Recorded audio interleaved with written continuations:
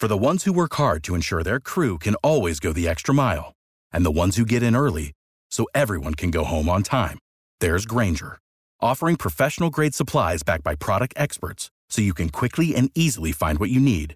Plus, you can count on access to a committed team ready to go the extra mile for you. Call, click Grainger.com, or just stop by.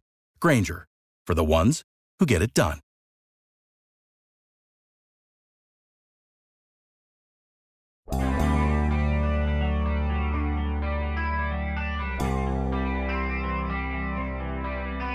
For a man who generally has precious little to say, and even then says it only 2 or 3 times a year, Kevin Colbert sure had a lot to offer yesterday in Indianapolis. Good morning to you. Good Wednesday morning. I'm Dan Kovacevic of DK Pittsburgh Sports. This is Daily Shot of Steelers. It comes your way bright and early every weekday if you're into hockey and or baseball.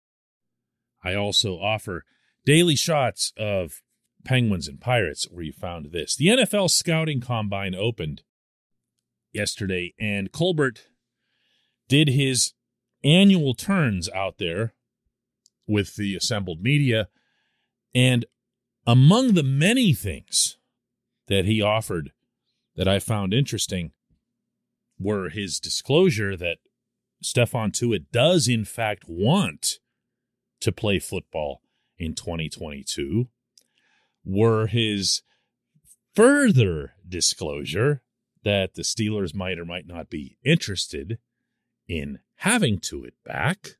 At least he found a really, really delicate way to phrase that. It sounds like it might be a money thing. Usually does come down to money.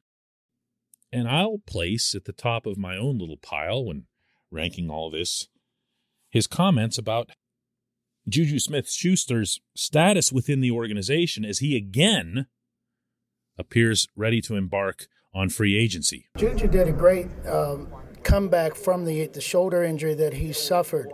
And much to our surprise, he was available to us late in the season in the playoff game.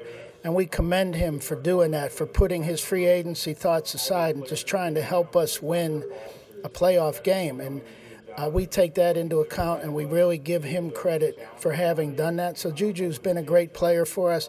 He's still a young player as well, so we'll definitely take that look. It's funny, everyone says almost reflexively that the Steelers are this super secretive organization. It's tough to read what they want to do, and that you can double all of that when it comes to Colbert. And I've never really seen it that way. I've always felt like, to an extent, Colbert in particular will telegraph his intentions. Now, he'll do it in a way that any result is possible. He's not going to state it in some definitive manner, but then what sports executive does that? If you ask me, hearing all of that, he wants JuJu back. And you know what? I'm okay with that. This portion of Daily Shot of Steelers is brought to you by Point Park University. Choose from nearly 100 career-focused programs leading to bachelor's, master's, and doctoral degrees. Choose when and how you'd prefer to do that studying, whether it's at Point Park's gorgeous downtown Pittsburgh campus, whether it's online, maybe a flexible hybrid format would work best for you. Find out more about all of this at pointpark.edu. Yeah, of course, JuJu got hurt, missed most of the season, came back in admirable fashion to participate in the playoff game in Kansas City. And all of this came a year after a nagging, if barely spoken of, knee issue really slowed him down through 2020. Both of those obviously disappointments to the team, and very much so, I'm sure more so, to the athlete. To add to that, more from a bigger scope perspective, it feels like, and this is just me talking here, it feels to me like we still haven't seen the return of the rookie JuJu, the explosive JuJu, the one who made big plays off the line of scrimmage. And yeah, I know. Antonio Brown was part of that offense, and AB pulled all kinds of attention away, and that's why JuJu had the extra lanes. I was there too. But when I watched JuJu, just number 19, I saw him do things with his physical abilities that I have not seen since that season. Pulling away from people, creating his own separation with cuts that I haven't seen him make since then. That, to me, is a concern. The injury history to anyone will be a concern, at least as much as you'd consider that fair, in the context of everybody also applauding that he's the team's most physical wide receiver by a broad margin, and he can be a part of an effective running game. Can't have it both ways. So what I've got on JuJu here as a stance in 2022 is really very little different than what I had at this time in 2021, and that's this. I don't believe you're going to see an NFL team offer him on the open market any kind of substantial contract. Why? Because we just witnessed this scene a year ago, and no one did. I also don't believe you're going to see a team go markedly higher than the $8 million that he got on that term from the Steelers. You can believe whoever you want, whether it's JuJu and his agent or the people associated with the Ravens and the Chiefs who denied hotly that they were in over the Steelers in the bidding. But the indisputable fact remains that he signed a contract for 1 year and $8 million, and he stayed right here in Pittsburgh in large part, and I believe him on this count, out of a sense of loyalty, not just to all the usual, Rooney family and Mike Tomlin and everything else, but also because of the medical staff that had done extensive work with him. That medical staff was entirely intact this past season and allowed him, and I'm sure deserved a lot of credit for his appearance there in Kansas City. I'm okay with a year and $8 million again. I'm okay even if it goes up a little bit. And the reason for that should be obvious. This team needs him. This team needs that player, even if he isn't ever again the rookie version of JuJu, the one that appeared in the Super Bowl's 100th anniversary commercial with all those all-time greats, and you're thinking, whoa, this is going to become a living legend. This team could use just basic, plain old JuJu. Nice slot receiver, catches most everything that's thrown his way, throws his weight around without fear, contributes to your rushing attack. All of that seems like a pretty nice fit for Pittsburgh, in addition to what everyone on the inside will attest is an impeccable teammate. When we come back, just one question.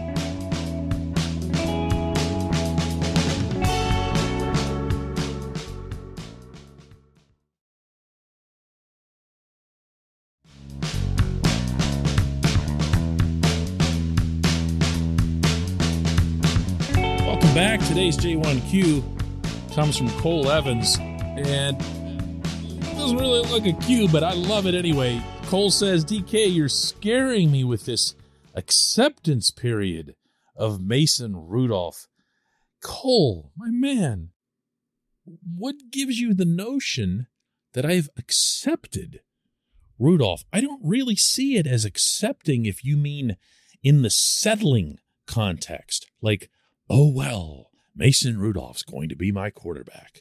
I have accepted this, and I'm just going to take my punishment and go on living a lie or something like that. I mean, he's an NFL quarterback. I think we can at least, all of us, agree on that much.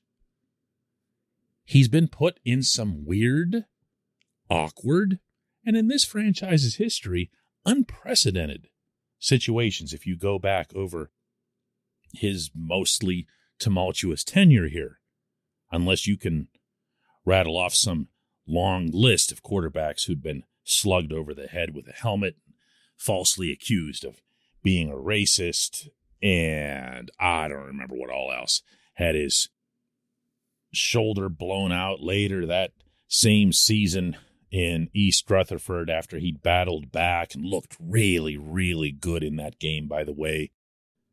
He's also never been an NFL starter with an NFL offense to call his own. And I see, hear, and read the responses when I've brought this up before, but I'm going to stubbornly stick by this because it's kind of a big deal. There are few team sports on this planet that are more scripted than the beautiful game of football.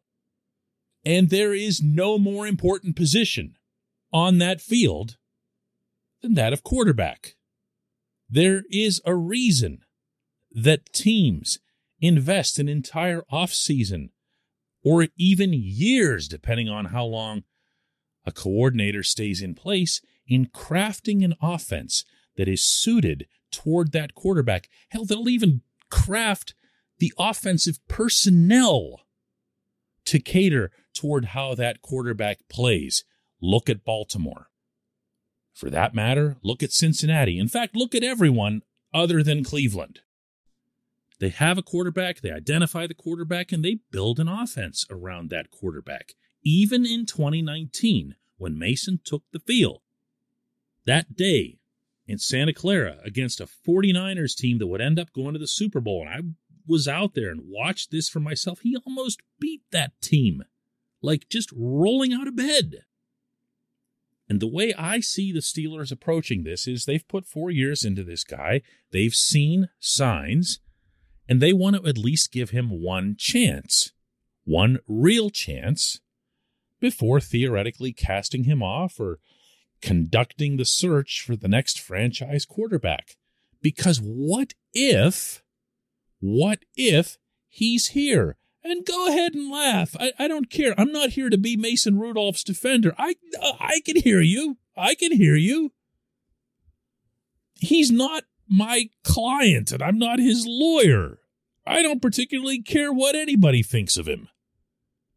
But I do see logic in not overspending for a veteran quarterback right now, or really at any point considering some of the gratuitous pricing that's involved.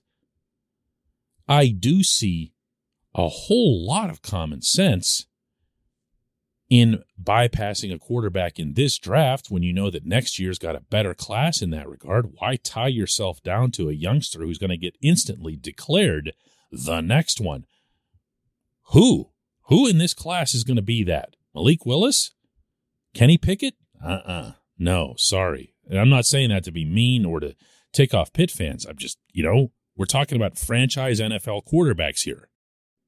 Mason's probably not it yet either, but if they give him a fair chance while they also bolster other significant shortcomings on the roster, I am okay with that, because in one order or another, they're going to have to address quarterback, offensive line, defensive line, inside linebacker. From now until the end of time, you will have to draft inside linebackers. There's a lot of work they've got to do here. And Mason's an in-house solution to one of those problems, who has not yet gotten a full chance. That's all I'm saying. It's not a matter of settling for, what was the word you used, acceptance. It's not any of that. It's just, this is what it is. Is that acceptance? I don't know. I appreciate the question. I appreciate everyone listening to Daily Shot of Steelers. We will do another one tomorrow.